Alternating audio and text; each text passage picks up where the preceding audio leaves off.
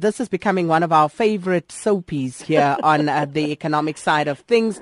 The Greek story, the Greek tragedy, and it's back in the news. Now, what's the latest here? Oh, indeed, it is back in the news. You know, it really does seem a little bit like a stuck record. I think part of the latest sort of round of news obviously relates to the fact that despite the fact that Greece managed to make their payment to the IMF last week, they needed to sort of literally empty out the emergency fund that was available to them at the IMF. And the question is now, you know, they've run out of all resources in terms of where to get money from. They've tried to sort of freeze cash levels at banks internally, and they just don't have the money at this stage. And they keep promising, this is Minister Tsipras in particular, keeps promising that they are close to a deal, but we've heard this close to a deal story for the best part of 6 weeks now, and it seems as though this is more bluff than anything else. The liquidity squeeze within Greece itself is the one that's really concerning at this stage, because as things stand, they don't have money to repay their loans, but they also don't have money to pay the salaries of the government employees within Greece. And the squeeze on the bank's cash levels have really pushed the Greece back into recession. I think what's also quite sad about all of this is that it's become quite clear that this is a political rather than an economic decision that will be made.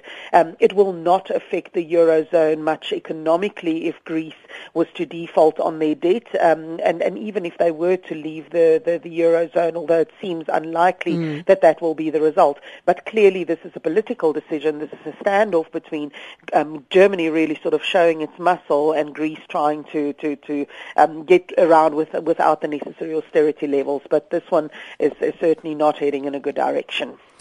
And I'm sure we'll be keeping an eye on that one for a little while longer yet, Nerina. Sure. But just looking at Vodacom, and they've taken a 2 billion rand hit because of the rate cuts.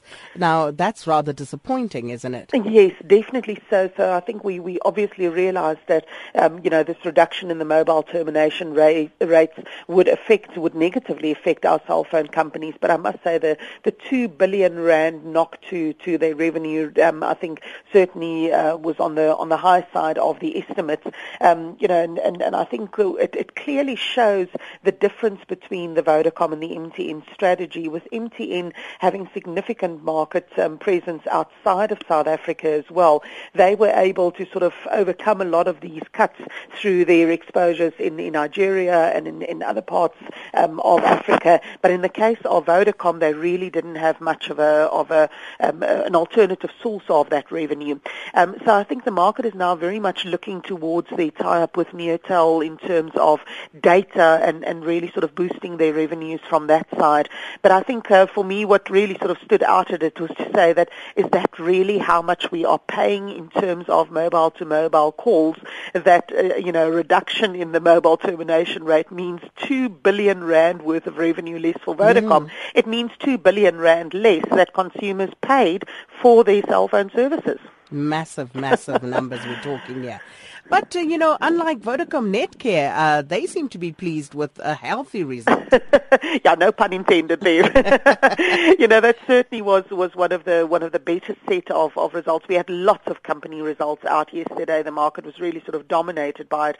And Netcare definitely pleasantly surprised. And, when I first saw yesterday that the earnings and their dividends were up all close to 20%, I thought, this is the UK, this is the pound, that's why Netcare is doing well. And certainly the UK business where they run the largest healthcare hospital group in Britain, and the weakness of the rand relative to the pound did assist Netcare. But what pleasantly surprised the market, and I think one of the reasons why the share price was up over 6% on the day yesterday, is the extent to which the South African operations have really grown well. And the commentary from Netcare was this is reflective of the growth in the middle to upper class in South Africa. There's a bigger demand for their private healthcare services, and they've certainly also managed to run it in a cost-conscious way and expand their margins here as well. So a very healthy and a great set of numbers from Netcare. Well, that's where we're going to leave it for this morning. Thank you so much, Nerina Visser, who is a strategist at ETF SA.